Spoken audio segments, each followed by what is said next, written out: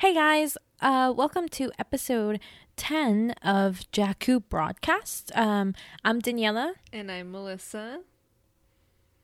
And on this episode, which is coming out a little bit earlier than we have our consecutive episodes, we're going to be talking about the Age of Resistance comics and some new news that just came out today, which is exciting.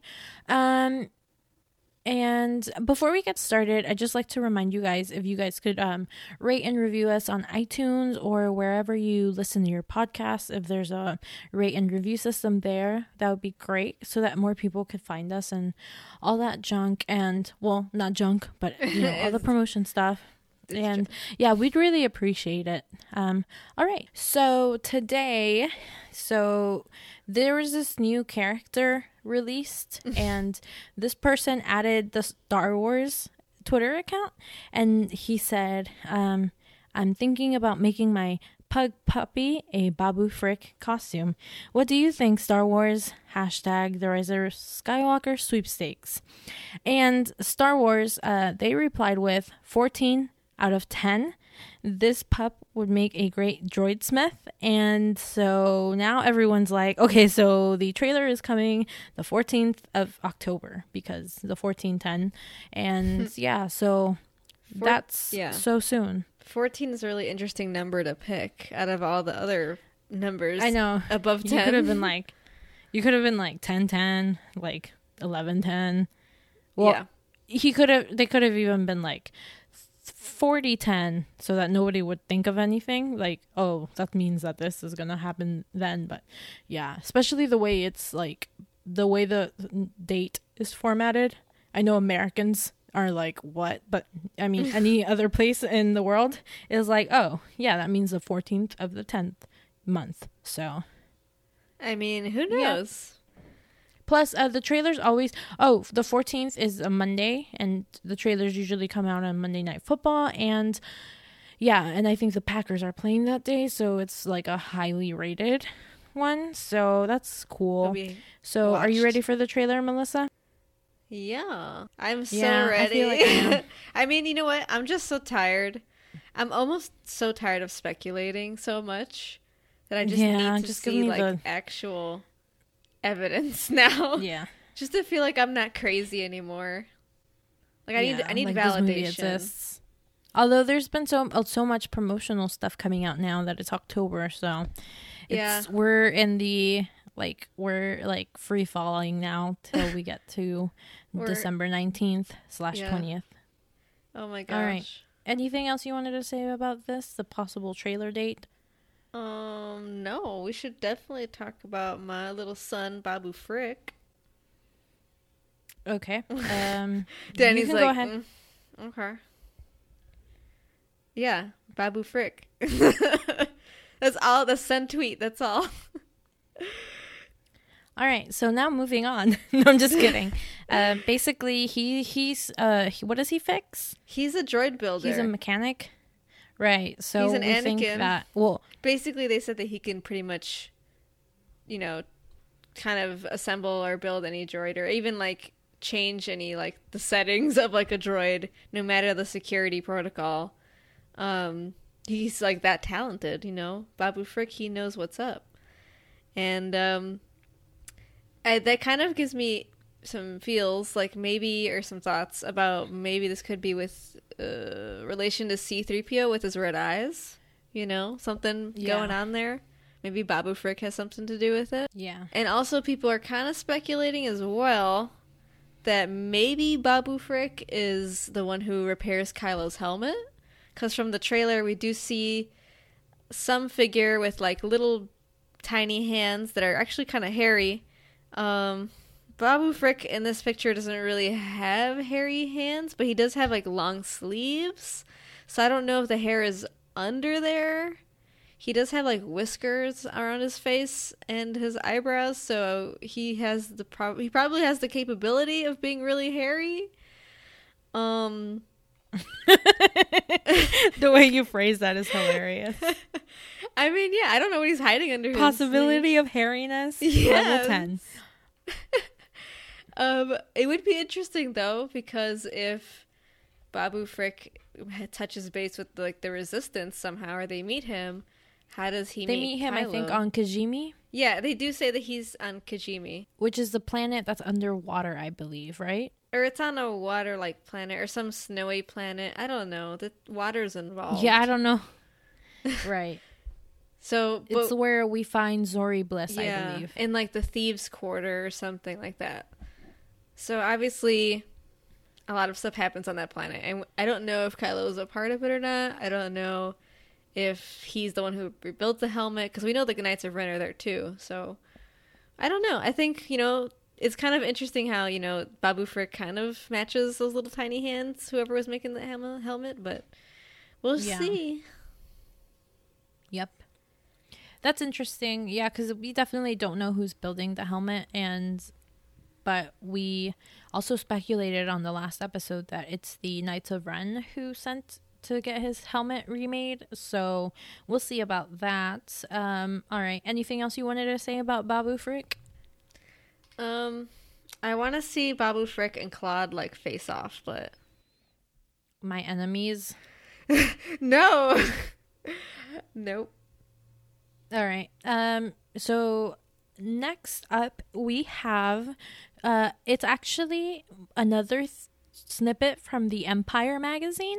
Of course, in the last episode we went through it pretty thoroughly, but I think this is an exclusive for the online portion of it, because where I was getting I got the information for the Empire magazine from the actual magazine, and then I read through it and typed out what I thought was important. And then Empire just released this today. It's what day is it today? It's the 2nd of October.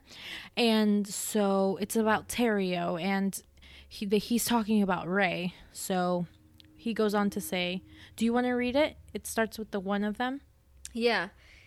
Chris Terrio says, when he's talking about key questions that fuel the final film in episode 9, he says one of them is a simple one. Who is Rey? He says, which is a question that people not only wonder about quite literally, but wonder about in the spiritual sense. So how can Rey become the spiritual heir to the Jedi? We kept coming back to who is Rey, and how can we give the most satisfying answer to that, not only factually, because obviously people are interested in whether there's more to be learned of Rey's story, but more importantly, who is she as a character? How will she find the courage and will and inner strength and power to carry on what she's inherited? That's the first question that he talks about. This is very interesting because, of course, when you think about who is Rey, and if you've been wearing your tinfoil tiara long enough, you kind of already speculate that Rey is Padme. At least in that spiritual sense that he's talking about. But yes. Yeah. Like, of course, like Rey, obviously, like, it's not about like her literally being Padme. Well, it is kind of, but it's more like kind of well, obviously everyone knows what reincarnation is. So there's like different. And then we saw that in the Force Cave. Well, it was all Rey, of course, but they were snapping at different times. So that's what that's what really solidified this for me. Well, not the whole Padme thing, but the fact that Rey may have be a reincarnation of something or someone, just because there's several different Reys snapping at different times. And obviously, if you're snapping at different times, and it might just mean that maybe there was somebody who was you who did this action at a different time than you did, because it's like a different lifetime. And there's obviously that Maz quote, if you live long enough, you see the same eyes in different people, or something like that. But yeah, obviously in the spiritual sense, she could be Padme, but it also just means like me. I also thought about like the Chosen One prophecy. Yeah. I think a lot of what we mentioned before, too, is whenever we think of reincarnation in the way we're thinking about it, is not literally like she's Padme, but she's a version of that. Kind of like an upgraded version. Yeah, an upgraded. Yeah, in a way. But the thing is, like, she's not actually like Padme, but we always reference also like the last Avatar, the Last Airbender, in a way that Aang was the past avatars, but also he was still himself. That's how we like to reference the idea of Rey being a reincarnation. And I think it's interesting how they're not just saying, well, Chris Terrio is saying, we're not just looking at her parentage. Like, more importantly, who is she as a person? Like, as one person, Rey. You know, what does she mean? Who is she to, like, the story and the Force, and how does she relate to all this? So I really like that he's not just saying, yeah, we're gonna reveal her parents and, you know, her origin and how she came to be, and that's it. You know, it's more important than that. Yeah, and I feel like all of that is probably connected anyway, so that's interesting. Yeah, for sure. I really hope they obviously, like, I have hope, but I just, in general, I really hope that they keep her as a nobody, because that just bears way more weight to the story if she is. Yeah. I have no thoughts about that besides the fact that I think that she has the same origin as Anakin. But that's just me speculating, and obviously, like, yep. I concur. Okay. So then he carries on and he says, about, like, the second question, he says that they'll focus on for the Rise of Skywalker. And the second one is, how strong is the Force? It sounds a little simple, but actually when you get down to it, that is sort of a Zen koan that we would really meditate on. Not literally in yoga poses or anything, but we would discuss what is the Force and how strong is the Force. Those two things are really important. So there you have it. Who is Rey and how strong is the Force are the two driving ideas behind episode 9. And that is presumably how many porgs can you fit in the cockpit of the Millennium Falcon? That's the real question I want to know. Like, I don't care about the rest of this. I want the porg info. But anyway, like, I actually think the second question intrigues me a little bit more than the Rey question. Because, like, when in this whole Skywalker saga has this question even really been answered? Like, we've had inklings about what the Force is. We've had other people tell us what the Force is. But we've also seen a Force ghost bring lightning down on a Force tree. Yeah. So, I mean, I think it's more of a visual thing that they've shown us so far of how strong the Force is. But maybe this time they'll be like, this is how strong the Force is because of this and that and that. But I don't know if they'll say it right, like, straight up. Like, the Force is this powerful. Well, they haven't done that since, I think, the midichlorians. Yeah. I think, I do have an inkling that all of these kind of weather-related visuals or incidents in the trailer or in the D23 like special look, like with the lightning and with the waves and with, you know, the clouds in the sky, like, I think the storms and everything, I think it could be like that's how the Force, how powerful the Force is and what is the Force. I think that'll kind of be answered with what's going on in the environment around them, like the cosmic force, yes, you know, and the living force. And didn't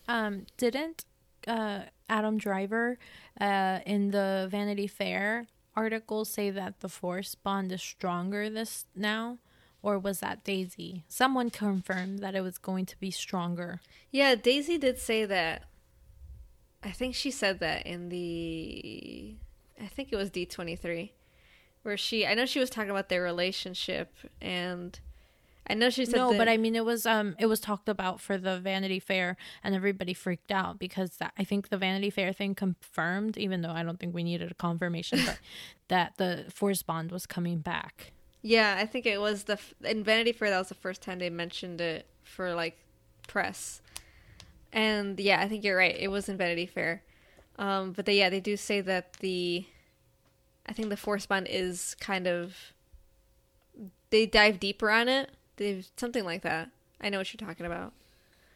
Yeah, so that's interesting because I think the Force the Force is literally Earth, and the Force is, not Earth, but the Force is everything. So it's God. So I think it's like really strong, and the fact that we're getting answers to this is really interesting because I think that's something that everybody's always wondered. Even if you watch the Clone Wars or Rebels, you're still kind of like, oh my gosh, what more can the Force do? And yeah, Right. every episode or every new movie, we always get new powers, new information about the Force. But obviously, this is the last movie for for the Skywalkers, so I think that's obviously something that they're gonna dive deep into.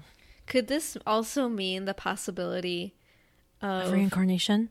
yes, but also like how about Mortis or the world between worlds? Because you have to admit, I think like that's pretty weird. Because it's only shown like in Rebels, really, and Clone Wars, and it's a pretty crazy, like weird aspect of the whole Force. we have seen the world between worlds. I think that's what we saw in Rey's vision in The Force Awakens. So I think we have seen it, just because obviously there was a moment where Kylo, like there was both times that Kylo was in the visions, he interacted with Rey. So I definitely think that is related to the world between worlds, because I think somebody that's a creative at Lucasfilm even said that the world between worlds looks different to different people. So that might be Rey's version of it, especially touching the Skywalker saber and it transporting her there. Yeah, especially because we know via Rebels that Palpatine is trying to access the world between worlds, which, if you think about it, that's a really big aspect that that's a big story plot. Like, Palpatine's trying to access like the world between worlds. Like, that's a huge thing. So I wouldn't be surprised if something like that is hinted at or pretty much said in like the next movie, because it might explain how he came back too. So I think the Force would actually have a lot to do with Palpatine's reappearance. And then the Rise of Skywalker cover art, the art for the Rise of Skywalker, where they have the concept art, the main picture, the one that's the cover, is Rey and Kylo, and they're on opposite sides. One is Kylo's at the bottom and Rey's at the top, and they're like fighting, but they're in different environments. So I think that probably has something to do with it. And speaking of which, moving on to the next thing. Do you want to go ahead and say what Phil Szostak said, Melissa? Yeah, so Phil Szostak posted a post on Twitter where he's talking about the Art of the Rise of Skywalker book that's coming out in December. So he basically said for interviews and whatnot that they will include obviously J.J. Abrams, co-writer Chris Terrio, co-production designers Rick Carter and Kevin Jenkins, Creature Soup, Neil Scanlon, and more from The Last Jedi writer, our boy Rian Johnson. Yes, so pre-order that book now. Because this is an advertisement for this We book. got paid for this. I wish. No, but yeah, that's really exciting. And seeing Ryan's name, I knew that they weren't just going to ignore him, but seeing him like talk more about Star Wars and what this trilogy like will probably means to him or any of that stuff, I think that's like really interesting because I love both of the creators. So, well, not creators, but J.J. Abrams and Ryan. So I'm excited to hear all their thoughts. Like, I kind of hope that one day they do a panel about the sequel trilogy like together. I kind of hope almost that maybe on the Rise of Skywalker DVD release, like just the commentary with them two. Oh my gosh. Yeah, like an interview talking about it. Yeah. Yes. Yeah, I would love that. I'll cross my fingers. Yeah. Okay, so for this next quote, it's a description of The Rise of Skywalker, a synopsis of The Rise of Skywalker, and it was translated from Swedish, I believe, by Twitter user Peppermint with an A, Pepparmint. And so thank you for this translation. And it says, a year has passed since Kylo Ren seized power over the Knights of Ren and the First Order. With unexpected help from his prime opponent, Rey, she is a natural in the mysteries of the Force and is gathering the rest of the Resistance behind her. He is a feared and merciless despot who rules the military forces of the First Order in the service of the dark side. Rey's and Kylo Ren's psychological bond to each other amplifies in the final conflict between the light and dark side of the Force. The first time I read this, I was pretty shocked at how much of a fanfic this sounded like. Like, she's like this. She's on opposite sides of the war. He is the leader of the opposing whatever. And together... they have a bond. Yeah! Like, I was like, who wrote this fanfiction? Drop your AO3 account. It's J.J. Abrams. It's J.J. Although I don't think he wrote the description, but you know what I mean. He knows Swedish. Yeah, I think if this is a real, like, synopsis by this company... I mean, this is basically what we expected, right? This isn't anything different from what JJ said. It's nothing in new the Vanity Fair that we don't know. It's just the way it's written is what tickles me. Yeah, it's very dramatic. It's so dramatic. It sounds like a, enemies to lovers, star-crossed lovers type of trope, which we've been new. But, it's nice to be validated. Yes. All right. So there's also this new contest on Twitter where you at the Star Wars Twitter with what hashtag is it, Melissa? The Rise of Skywalker sweepstakes. Yes, and I just wanted to talk about this just real quick because it says that the premiere is going to be December 17th. So, yeah. But don't post, though, because I'm posting and I want to have more chances to win, so thanks. Oh, yes, please don't post. All right. And then there's just this quick other news update that it's a Cineplex's website has Matt Smith under the cast. So, yes, we don't know what to make of that because it could or could not be true. Thanks to Mary Claire at What the Force for posting this on Twitter. And, yeah, so Matt Smith is still mysterious. Yeah, I just want to know Watchy's like not even really a big character. He's like a stormtrooper. We never see his face, but he's credited. Like, just imagine how much of a clown we're gonna be. I mean, yeah. Who knows? But anyway, I'm hoping for like young Palpatine or like Palpatine-esque Matt Smith. Yeah, if anything. Anything else that you wanted to talk about or say, or is this all? No, I think that's all for news and updates. A lot has happened over the course of like 24 hours. Yes, since we last recorded. We just recorded yesterday. Yeah, but it's October, so it's about to get It's the final countdown. All right, we should move on to our Age of Resistance comics. So now we're just going to move on to discussing the Age of Resistance comics. We're going to touch on some of these more than the others based on what we're interested in. And so we're going to start out discussing Phasma.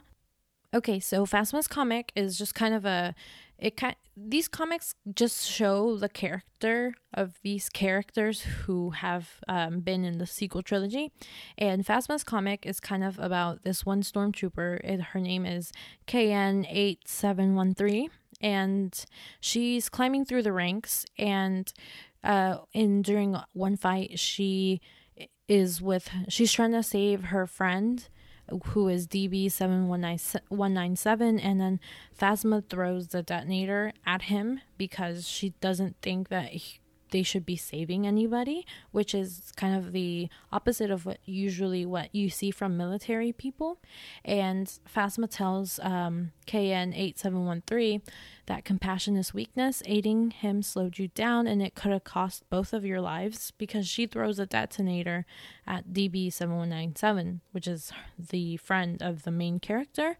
And Phasma is pretty much just out for herself. She says, if you want to succeed, you must survive, and calculated sacrifices must be made. And at the end of the comic, what ends up happening is KN8713 gets a promotion, but then Phasma ends up like killing her, kind of, or letting her die. So yeah, it's just more of a characterization of Phasma and how she's not a good leader, because she's ready to give anyone up at any point in time.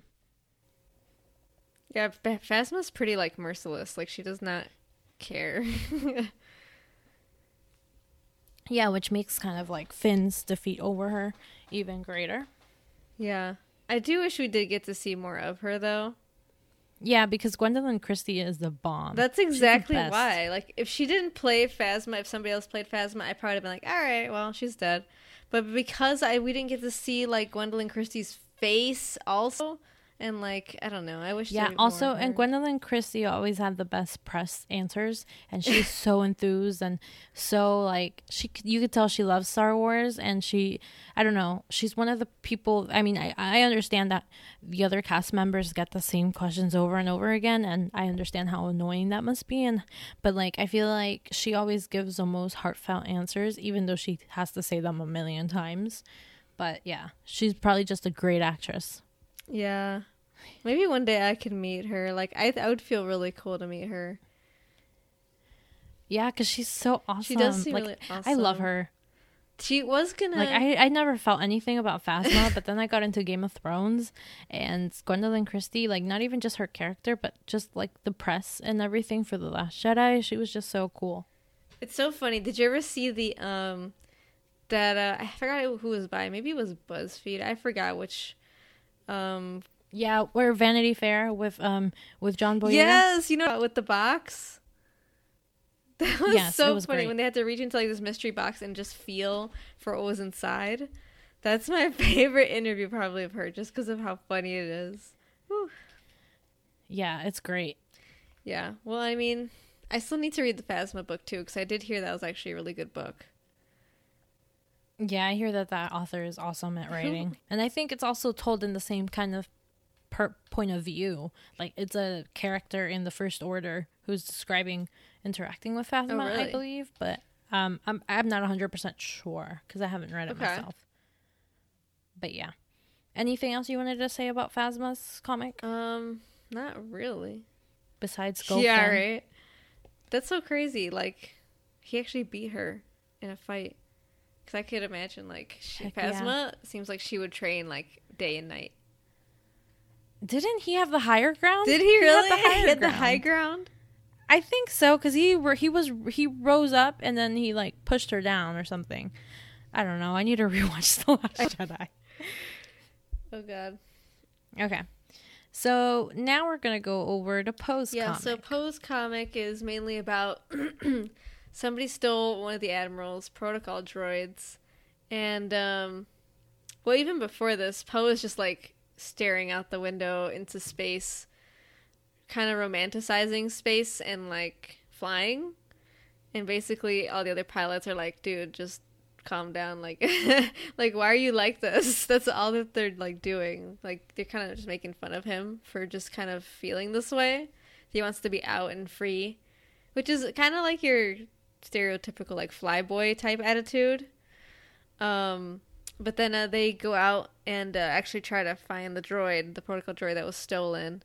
And we actually come to find out that it was Holdo that was who stole it. Admiral Holdo in The Last Jedi. So, I mean, it's kind of funny. It's kind of cool that she gets, like... And they have a similar exchange. You're right. They have a similar exchange that they had with, that Poe had with Hux. And yeah, that's a cool little, like, parallelism. Yeah. Yep. And the thing that's cool kind of about this comic is that he is shown, I mean, I think it takes place before even the Force Awakens, but he goes in to chase Holdo. even though it's dangerous, and he tells his crew to stay back, and it's like, you could have done that for The Last Jedi, and maybe there would be more resistance people pile. But yeah, anyway, is there anything else you wanted to say about Poe's comic? It's just, yeah, that's pretty much it. I mean, there's not much to say about his comic in this one, but we should totally move on to so the next a more interesting one. Yes. So the next comic that we wanted to talk about is Rose's comic, which is awesome because it has her and Pei Pei, who is Paige. It starts out with them being described as the sisters of Otomoke, and they're born on Hayes Minor, which is a mining planet. And you see Paige and Rose's yin yang necklaces that they had in The Last Jedi.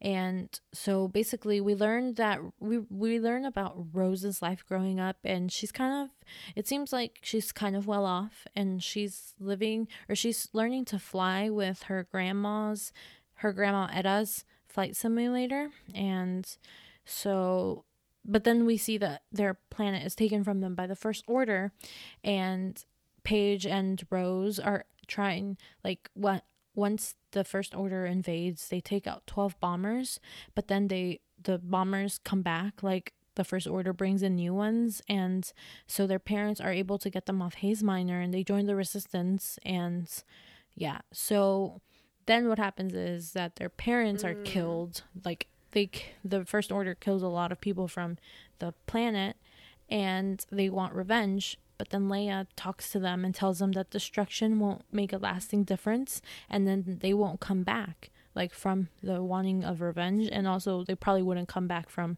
the planet if they were to go and try to get revenge for Hayes Minor. And she says, do you want to throw a tantrum, or do you want to make real change? Do you want to be a minor inconvenience for the First Order, or do you want to be a constant frustrating pain in their side? So what they end up deciding is that our world is gone and others need saving, and that they'd like to join up and start trying to save other people as soon as possible.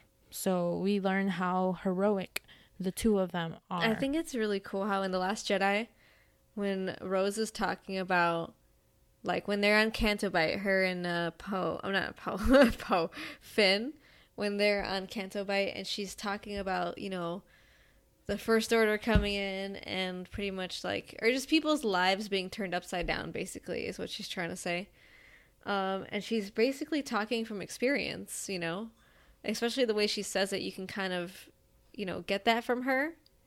But now with this, additional context to her whole backstory, you can understand, Rose knows how this feels, when somebody comes in and completely destroys your home, and especially because the First Order basically killed her parents and her family, and knowing that it was just her and her sister, up until that point, and then she dies by releasing actually bombs, which is pretty ironic considering they took out 12 bombers together. Just the fact that her sister, basically sacrificed her life for this, cause. And then knowing that Rose is alone, after that, that's awful. Somebody please go hug her. That's all. I really feel bad for Rose. I love her too. Yeah, and it also puts it in perspective, the whole saving what you love instead of fight. What's the quote? Yeah, instead of oh my gosh, I'm a bad instead fan. of fighting what you hate, you're gonna save what you love. Exactly, and that's kind of what Leia teaches them. A lot of these comics, these pilots and these characters are learning the lessons they learned in the movies, in the comics, just to reiterate what they need, which is hilarious, kind of, because obviously in the timeline they still haven't learned these lessons. But yeah, it's kind of funny, but yeah, it's just she heard that from Leia before and all that stuff, so that's kind of cool, the whole saving what you love kind of thing, or protecting instead of. And it's so cool too, because revenge. You would expect Rose to be, I mean, she is really fierce, But you would almost expect Rose to be like really hateful and just full of like vengeance for her family towards the First Order, which she kind of is a little bit, but not to like an extreme amount. Like she does seem to be kind of balanced. Yeah. Like she does understand that it's saving what you love that's important, which is really interesting because she's lost everything. And the fact that she actually understands what it truly means to, you know, like save what you love, and, you know, instead of actually giving into the hate and the, you know, things that have happened to you in your past. I just love that she understands, you know. And she's so awesome. I think she's like a commander now in the Rise of Skywalker, cuz she has a higher title than Poe. Does she? That's so funny. Please, I hope that's true. Oh, I think that's right. Demoted, I just remembered. Leia slapped him and said, "You're demoted." You're right. Okay. But I mean, he might have been. I don't know if he was promoted or not, but within a year, so far, maybe, but yeah. Oh. But yeah, I'm so excited to see what the Rise of Skywalker has for Rose, and I hope it's something significant. In that advent calendar type poster, she does have like a huge like rifle, you know, like a huge like gun. So I'm hoping there might be some really cool action scenes that Rose will be a part of, and, you know, it would just won't be her like in the background, like just, you know, doing nothing. I think it'd be cool to see her doing, you know, something cool and heroic, other than what she's already done. Yeah. All right. So now at the Age of Resistance Finn comic. So here we see that he has Finn, FN2187. He has he has a friend, and the friend is FN3761. So so basically he's playing around with the mops, and I love this scene. Kylo Ren comes up to them, and they kind of look at each other, and then Kylo Ren moves on. But yeah, this is before The Force Awakens, so I mean, it's funny that they've had connections before or interactions. And so then Finn gets in trouble for playing around with the mop, so he ends up having to go clean this because he works sanitation, and they go down to where like two First Order stormtroopers have been killed, and they have to go clean the area. So it's like really scary and dangerous, and everybody's scared. And then the comic shows that stormtroopers are like have emotions and they have humanity, like Finn's friend. But yeah, like Finn's friend's trying to protect him from getting in trouble. And so once Finn goes down to the place that needs to be cleaned, he kind of kills some of the, you know, quote unquote bugs or the creatures that are infesting the area. But then he realizes that those places are kind of his home. They're the home of the creatures. It's not like the First Order is the one that's taking them over. So he ends up kind of trying to save the creatures, and what happens is he ends up having to go outside. He's punished, and he goes to escort garbage, and he kind of meets this girl who looks like Rey. It's definitely the same kind of clothes or whatever, and like she says that he has compassion and that's not a great mix for a First Order stormtrooper. So I think that's interesting. And he ends up saving the creatures that he saw instead of, you know, he saves them instead of, you know, destroying them like the First Order ordered him to, which is kind of parallel to him on Jakku, where he didn't really save anyone on that planet, but he didn't destroy because he was like freaked out. I really love this comic, especially because of the interactions with Kylo. It's kind of funny because you would expect, like, I mean, obviously it's interesting to put these two characters together in a scene like this early before they even really know who they are. And, you know, it's good to make that connection, you know, in a story, right? But like, could you imagine, like, they're on the Supremacy, and there's as big of a ship as this is, like, it's really funny that Finn and Kylo have had these interactions, you know, that they've bumped into each other. So I obviously really hope that in The Rise of Skywalker, they kind of have a similar moment where they just kind of look at each other. Yeah. Maybe Kylo.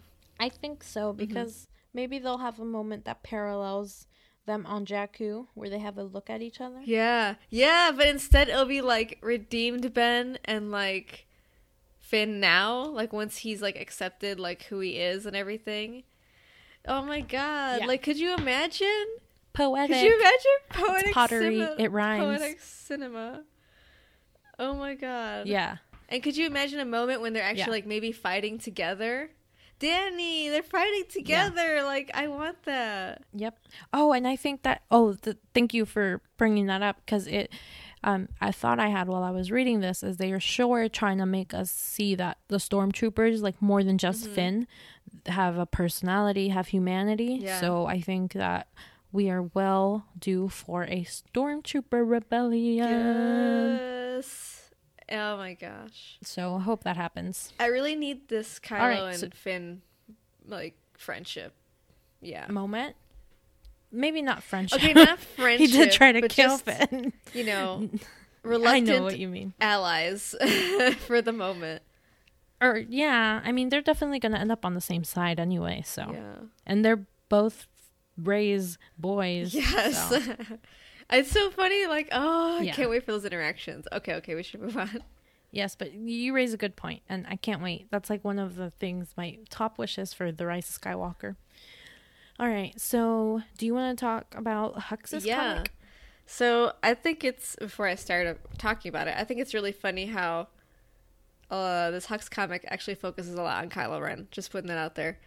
So the Hux comic, in the beginning, we see a young Hux basically interacting with other commanders and his father as well, who is also a First Order like top officer, and his mom is actually a like kitchen helper, somebody who is obviously not part of like the First Order in that way. She's not a superior officer. She's nobody really that they would deem as important. She's just a lowly person in the kitchen that his father just happened to, have a child with. And he's pretty much like an illegitimate child. And you actually kind of feel bad for him because they're mocking him. They're making him like do their dirty work, even...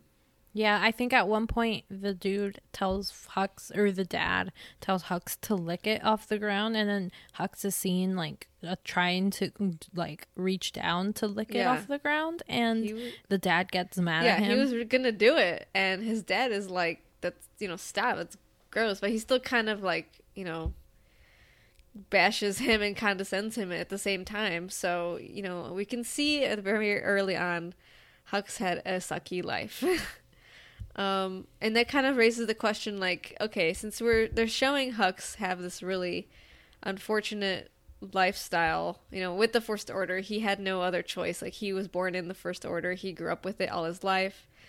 Can you kind of see redemption for him, I guess, is a thought? Because usually characters that they show that, they have no control over how they start life out, and that they have suffered a certain amount of pain in the beginning of their life, like, that usually kind of hints at redemption later on.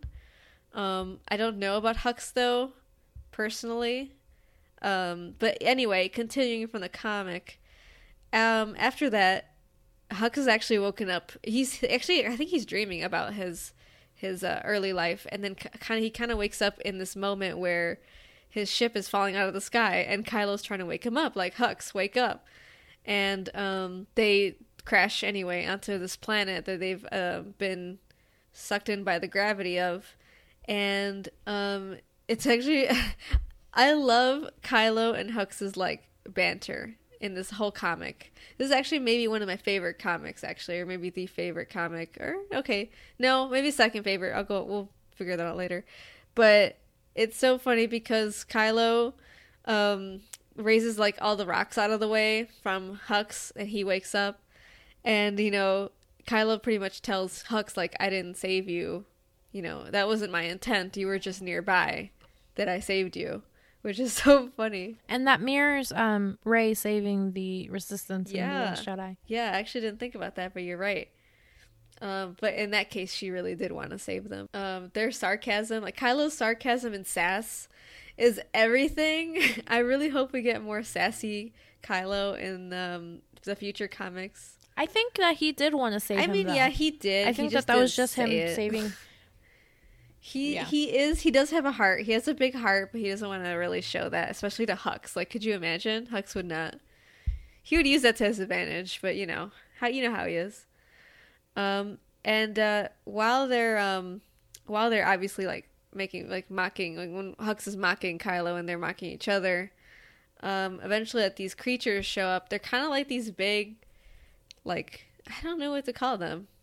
They're kind of like these big beastly blue creatures, and they start attacking Kylo and Hux, and Kylo's like about ready to defend, you know, himself and Hux, and the moment Kylo looks back, like he's took off, he's dipped, and you know Kylo has to stay there and fend for himself. I mean, it's not like Hux would have done anything to help really, but it's really cool to see Kylo take on like these creatures, and he like force snaps their neck, or he snaps one of their necks, but unfortunately he's kind of overpowered, and the beast attacks him and his mask falls off, which is interesting. And you know Hux kind of looks at it from his hiding spot, and then eventually this interesting figure pops up. He's an actual old Alderaanian palace guard. He shows up to the scene, and I guess those creatures are kind of his pets, or he's grown up where he's just, you know, he's controlling them in a way, and he sees Kylo and he sees Hux, and he asks them, who are they? And Hux is really, you know, his conniving ways. He tells them that he doesn't really actually say like who they are exactly, but he doesn't say they're the First Order or anything like that, but he does tell them that Kylo is the son of Leia Organa, and of course he knows who that is. He knows exactly who she is. And he actually looks at Kylo and he says, yeah, I could see that he looks just like her. And Hux confirms, like, yeah, he actually is a lot more like her than what he would like to admit. Which, you know, this whole thing blows my mind because this is a Hux comic, and Hux is basically confirming that Ben Solo, this Kylo Ren, is just like his mom, whether he likes to admit it or not. It's so, like, cute, Danny. Like, validation. But he calls him Ben, too. Like, I don't know, just seeing another person call him Ben is really cool. And just knowing that I think the First Order, or at least Hux, knows who Kylo is for real. I know they said that Snoke banned anybody from saying Kylo's real name, which kind of alludes to the fact that, okay, maybe they actually know who he is, but that's really interesting. And then they take Kylo back to this old, like, blockade runner ship, which is also interesting. And Hux basically tells him, actually the old Alderaanian palace guard, he asks about the Emperor and Vader. He's like, Vader, the Emperor, they're really gone? And no one's ever really gone. Hux says, yes, the Emperor could never fathom the strength they were up against. They were too arrogant and overconfident to triumph. But I think that's really interesting. They did bring up Vader and the Emperor, so hint, hint. Right, yeah. Like, Kylo is passed out right behind them whenever that's brought up. And we already know at this point that the Emperor isn't really gone. So I feel like, you know, and then the D23 footage of The Rise of Skywalker at the end, before the Dark Ray moment, you can hear Vader breathing. So I think that's going to be something they touch on in the movie. Yeah, for sure. Because where is Anakin? We don't know where Anakin is. Right. Ugh. Can I also say this palace guard actually looks a lot like Han? And we've pointed this out. Oh, yeah. He does. He does look like Han. And then even when Ben wakes up, Hux is like, you know, don't worry, we'll get you home to your mother. Which is... And he's confused. Yeah, he's like, Ben, like, why'd you call me that? And, you know, this is definitely a foreshadowing that they're going to eventually take Ben back home to his mama.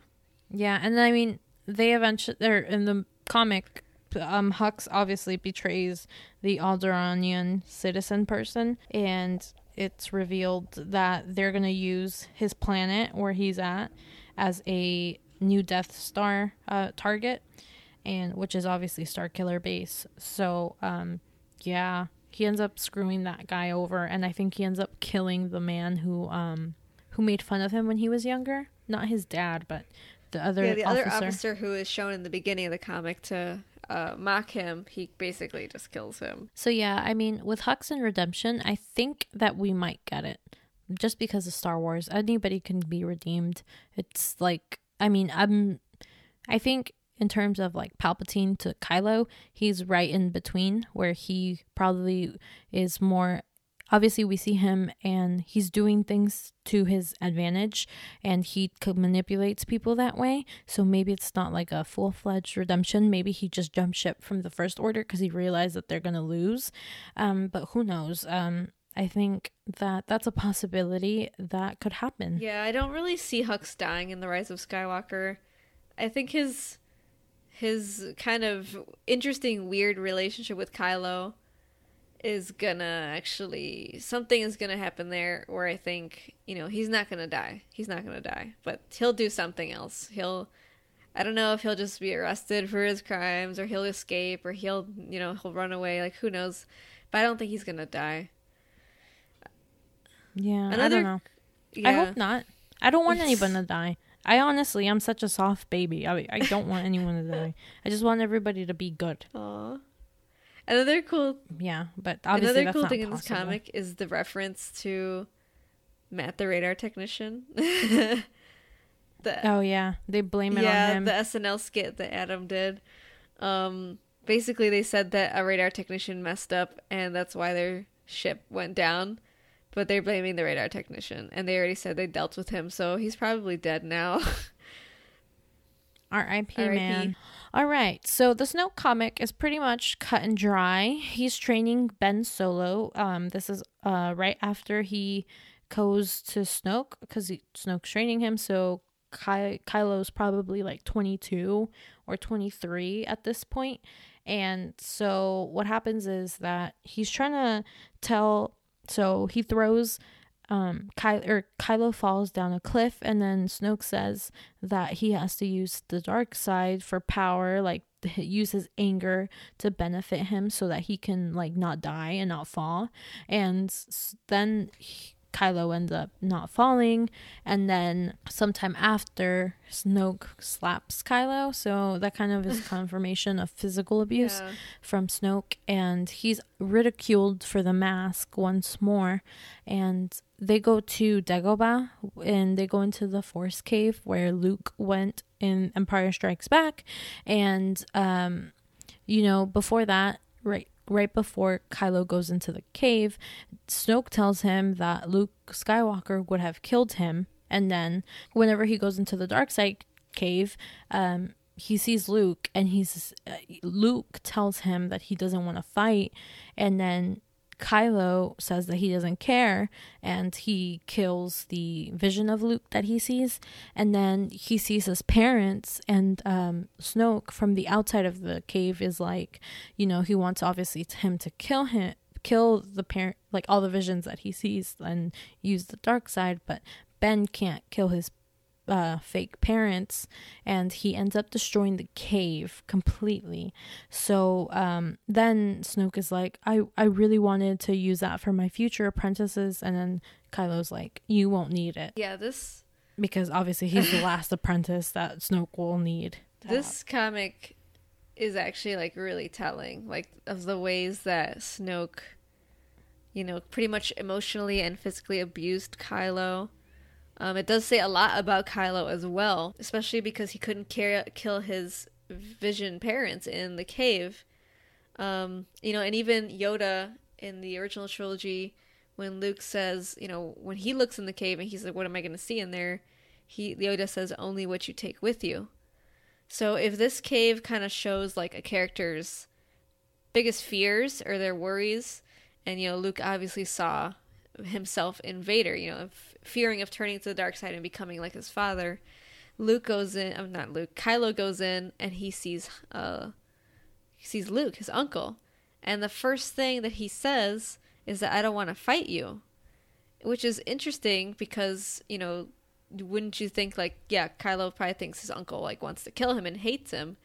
But perhaps maybe he's afraid that he was wrong, that Kylo was wrong.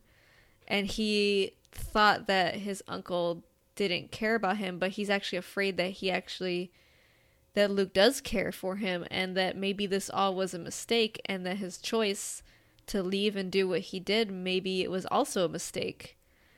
So I feel like that actually might be a fear of Kylo's or Ben's. And you see that too whenever his parents show up, because they want him to come home.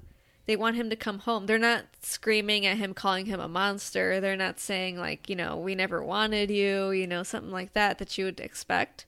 It's more sad. It's really sad about how you can tell that he loves his parents, and he just is afraid that maybe he messed up, and they really just want him to come home, and they love him.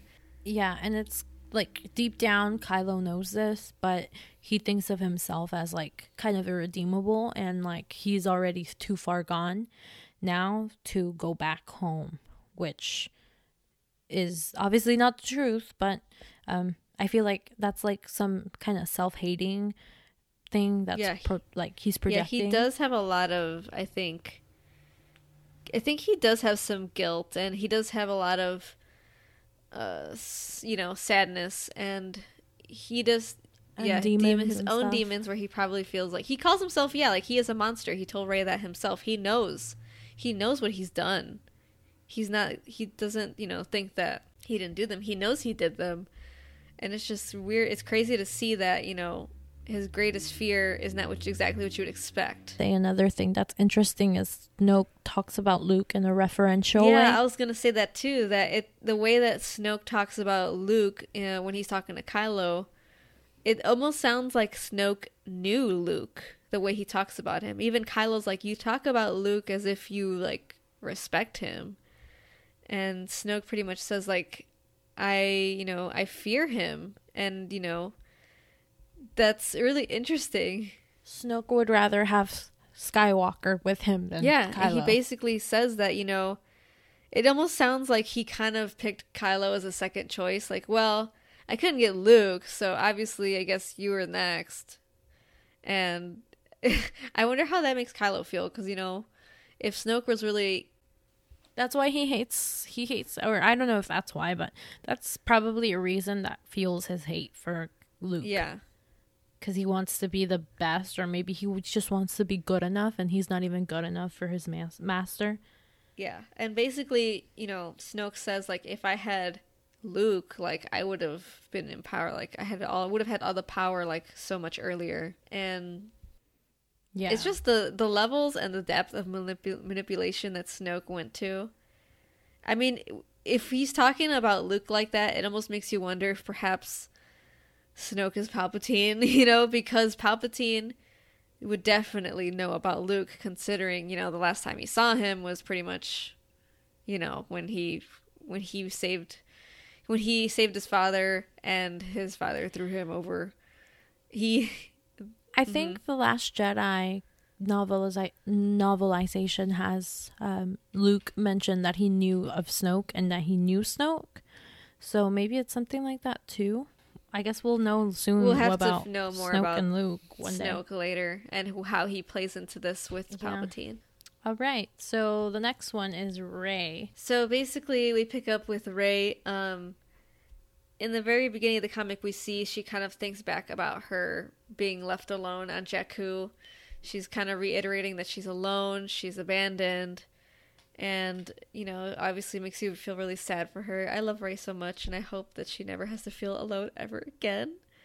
And then they fast forward to the Dakar Resistance base, and Leia is obviously, she's you know, mourning Han. This is right after The Force Awakens, and right before Rey goes to find Luke Skywalker, and she actually has like a talk with Leia about, you know, things that happened, and with everything that happened about Kylo killing Han, she's trying to sort out these feelings. And Leia's so strong. She's actually comforting like Chewie and Rey, like one after the other, about her husband like dying. And that's just kind of shows you how much Leia is, a leader and a mother figure to these characters. And Rey's just kind of telling her what happened about Han, because she wants to know exactly what happened. Like, of course they would tell her Han died, but she wants to know firsthand what happened. And she even still, like, when she knows that Kylo killed Han, she kind of still acknowledges him as her son, which is really powerful, I think. Despite that this is the exact moment where he kills him, she still acknowledges him as her son, which, just shows a mother's love. So then, yeah, so she does also talk about Han and how much of he did know when to run and when to stay in certain situations, but, she did always admire that he did show up when he was needed. Rey pretty much, asks Leia, like, how do you do this by yourself? Especially now that, you have no family, like your son is kind of gone, your husband is dead. And Leia says that, I'm not alone.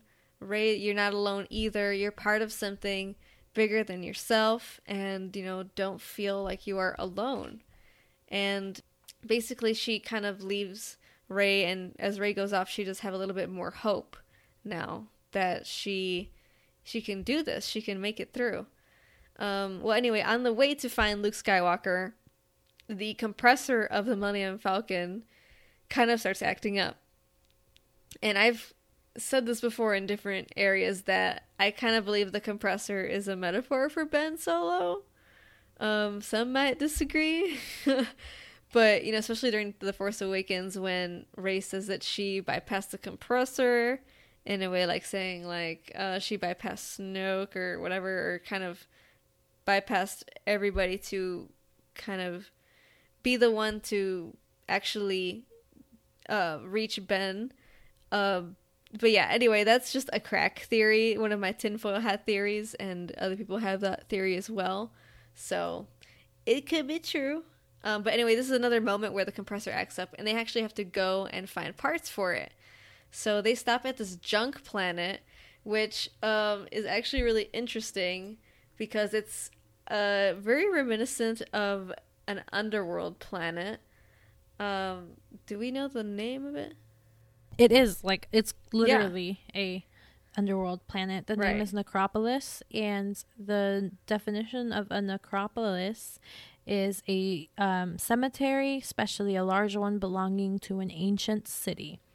So yeah. Yeah, so it's basically, Rey is literally going to the underworld.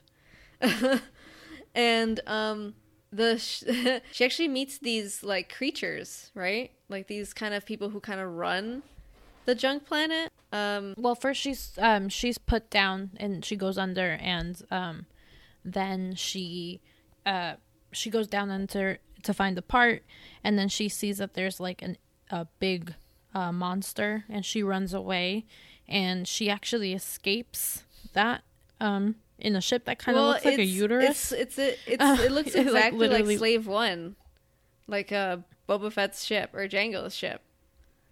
Actually, I think it's Boba Fett's, because it's the color scheme is a little bit more like Boba's, which is funny. Like, you would know more than me about ships. It's in the prequel trilogy. I just know that looks like it's definitely Boba's ship, or I'm sorry, Jango Fett's ship. And it's funny that it's just a nice cameo for ships, but whatever. Yeah, she goes and she.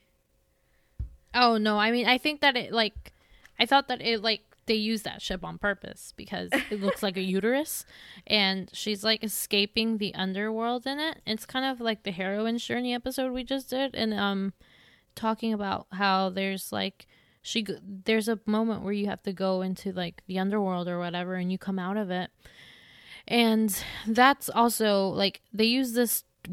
I know that like in comics, the words they use to describe the sounds usually don't matter, but you know how we're all up in the reincarnation theory plane, and there's like the text, the tomb womb so it goes from tomb to womb. So like that's really interesting. And then and she's like rising up, and then there's fire. Like she went from the tomb to the womb, so like kind of just talking about rebirth in a sense. And even the master, the slave master person, that kind of looks like the one from Solo, the one that enslaved Han. Anyway, it says, "You're back from the necropolis? That's impossible. You were supposed to." Obviously, Rey was supposed to die. And then she ends up choosing to like, she chooses nonviolence, and she uses the mind control to tell the slave master person to free the slaves. And we get glimpses of, so she uses mind control and she frees the slaves, which is something that Anakin wanted to do. And what I found about this comic is that it's kind of like this part of the comic is the plot to A Phantom Menace, when you think about how Qui-Gon and Padme, they left their friends on the ship, and then they went into the world to go look for a part to fix the ship, and it ends up with they obviously have they find it or whatever, and they find Anakin too. And Anakin, he says that he wanted to free the slaves, and here Rey actually frees the slaves. And so I thought that those connections were really interesting, because it's obviously showing Rey being reborn in a sense. And then she flies away and goes to Act 2, and then she says, "I have the hope of the galaxy with me," which is another thing that I was like, okay, this comic is kind of retconning the hope in everything. And I feel like every Leia and Rey interaction, like in any medium, which like even in a book, like they're always about like, I have hope. So I'm kind of getting like, okay, do they have anything else to talk about? I don't know. Like they're just there to say hope. The whole thing is about hope, and I could see why they keep saying it. I mean, you're right. I think it's also funny how the creature that Rey has to battle looks a lot like the creature that Kylo battles in his comic. Like, they're both, like, big worm-like creatures. Oh, I didn't even notice I mean, it probably means nothing, but, Well, Rey and, like, now that we could just talk about both, like, we're gonna go into Kylo's in a second, but they have the same journey.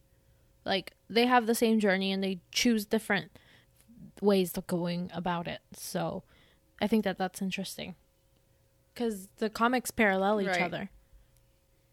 Yeah. All right. Anything else about Rey's comic? I mean, we probably are going to talk about it once we get into Kylo's, but no. Yeah. I think that's it for Rey. So in Kylo's comic, which is the last comic that just came out September 28th. So I just wanted to point out that the cover is Kylo in front of a flaming Vader helmet, which is awesome. And this is the same kind of cover that they have for the Charles Soule Kylo Ren comic. Because instead of the flaming helmet of Vader on the back, it's kind of like an ashy, well, not ashy, but it's kind of like it has smoke coming out of the Vader helmet that's behind Kylo.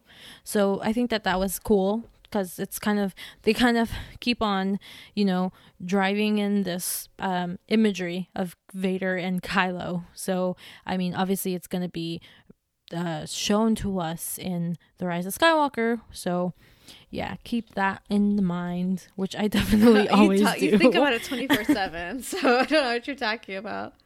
Yeah. I know, I do.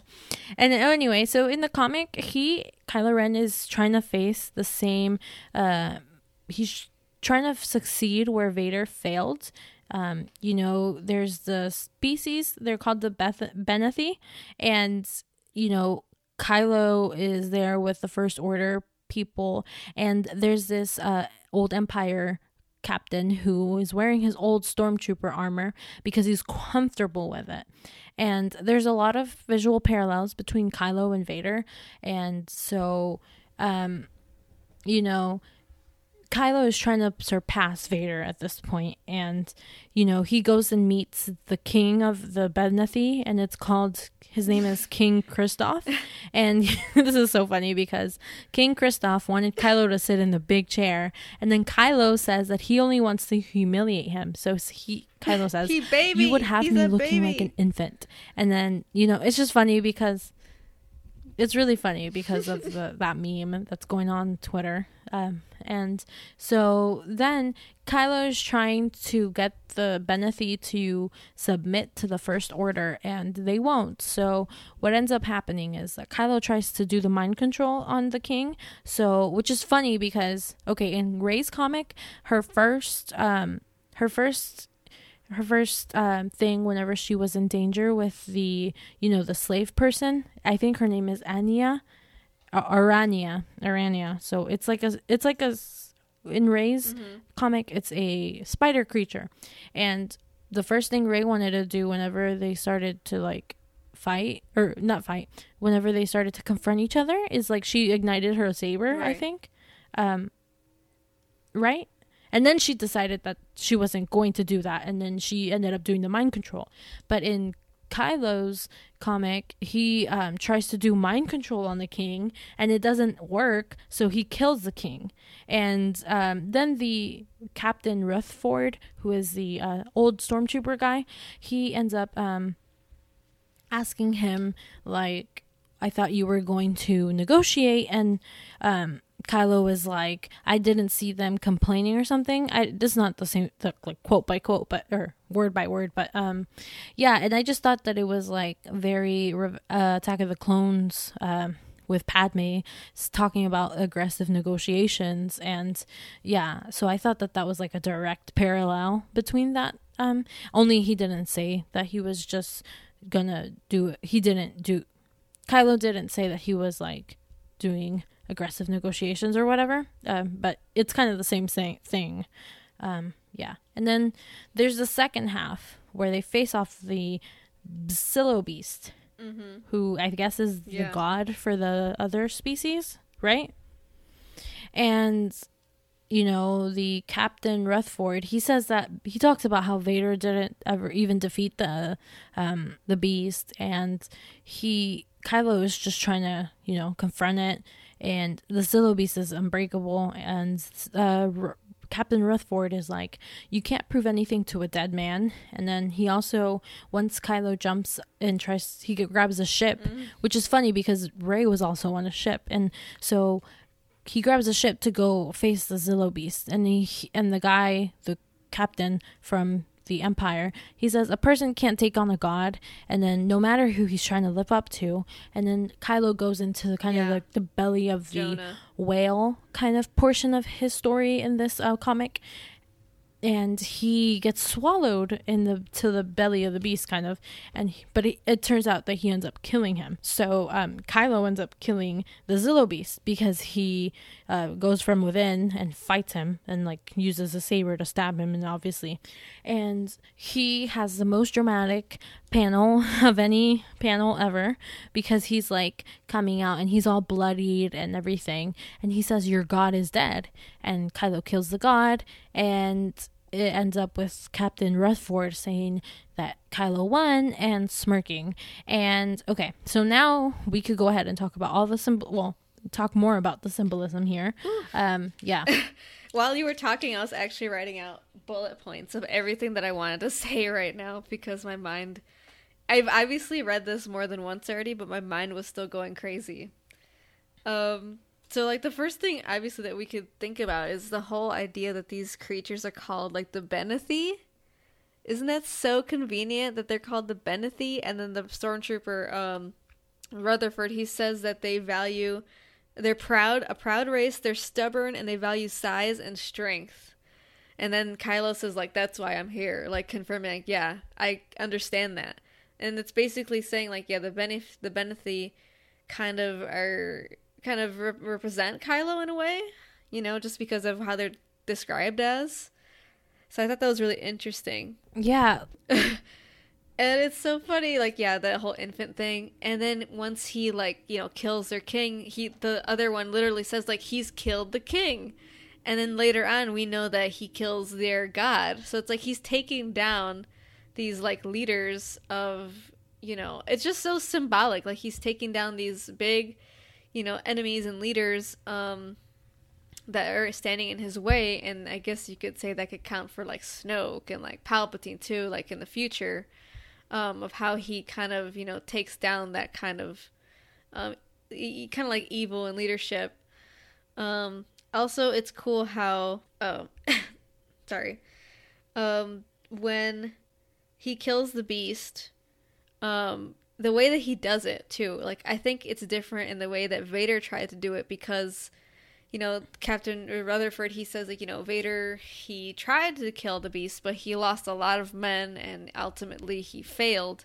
Where Kylo, instead of sending his, like, I mean, he does tell the troops to fire upon the monster, but Kylo actually eventually takes his own ship and he goes to the monster himself and he risks his own life, taking this monster down from within, which I think is also symbolic of itself, because perhaps Vader failed to kill the monster and Kylo was victorious because Kylo killed the monster from within.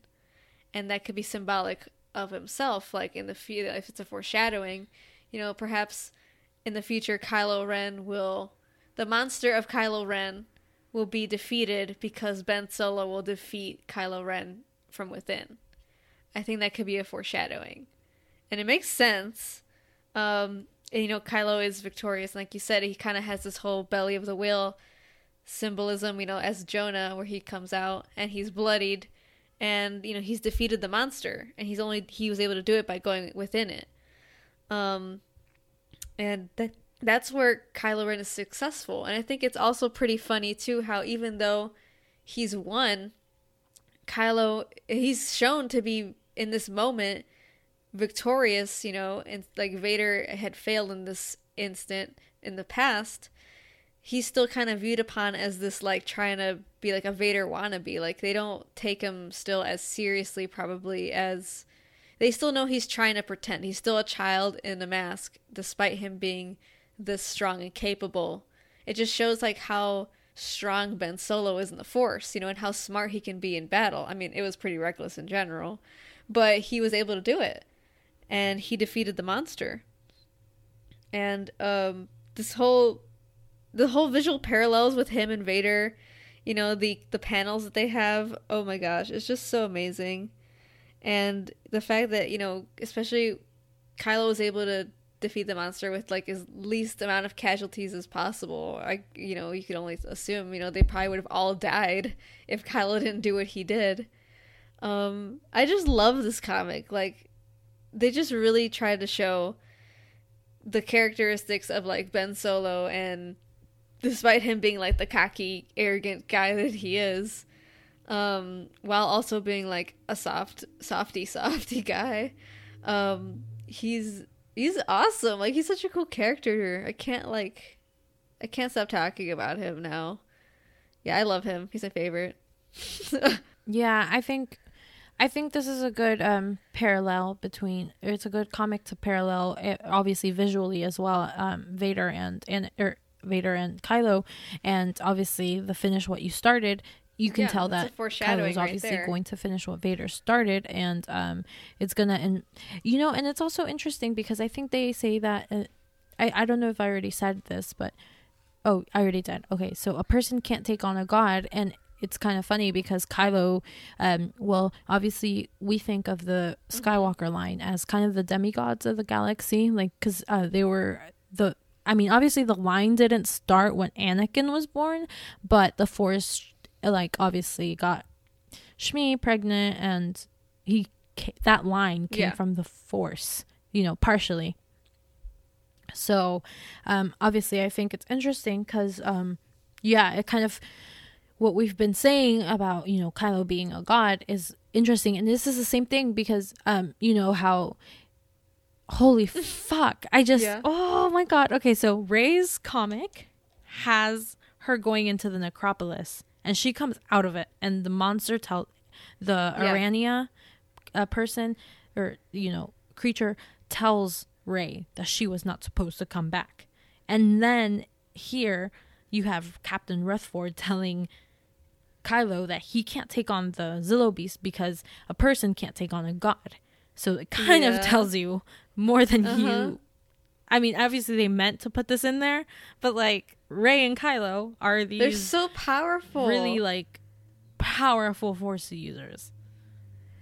So these comics blew my freaking mind because the parallels and everything, like you have Rey kind of paralleling Padme, but also Anakin, and you have you also have Kylo, and he's kind of paralleling both Padme and Anakin too. So with the whole like negotiations part, and the whole defeating, being like really powerful, and obviously the like obvious Vader comparisons. So I'm just like, holy moly, oh my god, I can't, like, even now that we're like, discussing it, I'm still like, oh my god. Could you imagine in The Rise of Skywalker, galaxy like, braining when their up in powers here are at peak, points? We're not ready. Holy god, I don't know, I don't think we're ready. Like, we're gonna see them be some powerful this is the epitome people. of a power couple. I don't even know. Jesus mother frick. Oh wow. Okay, well, yeah, obviously I am flustered because of this galaxy brain thing. But we've read this more than once, and we're still can't believe it that they gave us this. Between them discussing, between Hux and the Alderaanian citizen, who are discussing the Vader and the Emperor being gone in front of a passed out Ben. And obviously between Rey and Kylo's comic, I kind of wish Rey's comic had been in the Necropolis more, but the fact that, she's in the Necropolis is like crazy. Like, this is what we've been saying, like the whole dead planet thing, and there's a little junkyard dead planet, and that's kind of like Jakku, where we find Rey. Like, we don't have to go far from the Necropolis because, Rey was on a necropolis, like a dead city of buried things or whatever, or like a cemetery of an old empire, the literal empire from before, which is where Jakku, like, that's what's on Jakku. So it's just like, holy fudge. Like, yeah, I don't know.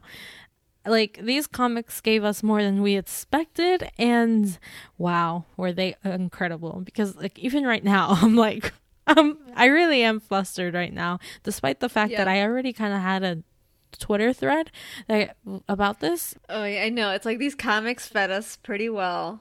Yes. Like, this comic, especially with Kylo and the whole Vader parallels, like, they're pretty much screaming it in our face. Like, yes, Kylo is Anakin. And he's also Vader in some ways, too. He's both. Yeah, he's both. And also Rey is also kind of like Anakin, too. Like, I'm not saying she's the reincarnation of Anakin, but I mean, she definitely has the same traits. Okay, this is, some evidence for, since Anakin was a result of the Force, or like it came from the Force. Anakin was produced by the Force. It could mean that Rey had the same origin, but we still don't know. There's not enough evidence for that yet. But there's definitely a thought, since in this moment she did kind of parallel Anakin with trying to free the slaves. Yeah. So these comics are definitely worth your time if you haven't read them, even though we've already just kind of described them. But yeah, our favorites, or at least my favorites, are Finn, Rose's, Rey, Kylo's, and then Hux's. Those are all of my favorites, all 5 of those. Although Phasma's was really good too. Yeah. I mean, the moment we saw this comic drop, like, everybody started screaming. Yeah, like whenever. Yeah, because it's, the cover is crazy. Like, the cover for Kylo's comic. Wow. So, yeah. And the fact that they're reusing the same imagery for the Rise of Kylo Ren comic is really fun. And I'm sure I can't wait till the Rise of Kylo Ren comes out in December. Because, Charles Soule and the artist Will Cini, like, they're gonna kill us. We're gonna be dead, Danny. Because even, Charles Soule, he knows how we feel about him. Ready. And he knows he's going to feed us. And the reason why he was picked was because of, he even said this in an interview, he was picked because of how he dealt with Vader. So I think that they're going to have similar arcs just because of the nature of the nature of the characters. And I think that their downfall is definitely, or Kylo's downfall is kind of different from Vader's, but kind of the same in different ways. Like, I mean, whenever Ben becomes Kylo and Anakin becomes Vader? Yeah. Vader? He becomes Vader, right? No, but yeah. Yeah. So is there anything else that you wanted to speak about? Or yeah, we did. But I think we've covered everything. We've run pretty long. We've really... Yeah. I think we really dived into these comics. And these are not even between, like, The Last Jedi and The Rise of Skywalker. This is before, yeah. So who knows what they're like before. Give us. Except for Rey's, who is between. And I don't think Kylo's has a time. It's actually before everything. The Force Awakens because of his mask, but outside of that, we don't have a timeline. Wait. Like, they're gonna feed us so well. I'm so excited. You know what? After this comic dropped for Kylo, I was never more sure of Bendemption in my life. Like, there's no way he cannot be redeemed. Yeah, definitely. Yeah, I don't think that's a thing that you should worry about because the comics and everything they've been putting out kind of, I mean, they had that ball, that BB-8 of Ben, like BB Ben instead of, so yeah, I don't think you should worry about any of that. All right, so now thank you for listening to us, y'all. You can follow the podcast at Jakku Broadcast on Twitter, and you could check, all our episodes out on iTunes, Spotify, anywhere you find podcasts. And what else? Oh, yeah, where can we find you, Melissa? On Twitter, Abandoned Porg. On Tumblr, Abandoned Sock. Yes, and don't forget to rate and review us on iTunes, and tell your friends if you think tell your friends about our podcast. That would be awesome. We'd really appreciate getting the word out. So we appreciate everyone who retweets and likes and adds us and talks about our episodes and everything. So thank you guys. We really appreciate it, and we love it. And so our next episode should be hopefully the Rise of Skywalker trailer discussion. We're gonna have Matt on, and that's cool because he was there for the D23 stuff. So yeah, anything else you wanted us to talk about, Melissa? Nope. Okay, all right, thank you for joining us, and y'all have a great day. Bye. When I say Kylo, you say Ren. Kylo, Ren. Okay. Okay. Oh.